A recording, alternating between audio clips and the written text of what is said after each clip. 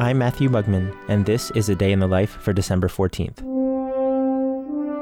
On this day in 1828, the Austrian composer Franz Schubert's C major symphony had its first public performance. No, not Schubert's 9th Symphony, the so-called Great Symphony in C major. Actually, it was the too often overlooked but still stunning 6th Symphony, the so-called Little C major symphony. At more than half an hour long, the Little C major symphony is only little compared to its great cousin, which takes nearly an hour to perform. And at the premiere in Vienna, it was supposed to be the Great, not the Little, that had its first performance. But the orchestra found the Great to be too complicated, and the Little took its place on the program.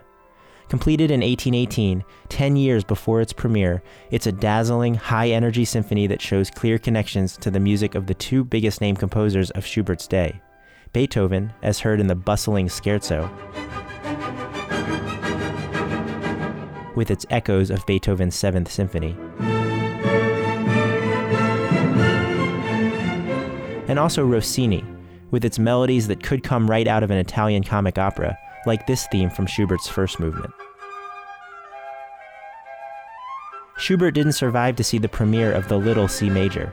He died less than a month before, of syphilis, at the age of 31. It was more than 10 years after that, in 1839, that Felix Mendelssohn led the first performance of the other C Major Symphony, an event that must have been pretty great. And the rest, as they say, is history.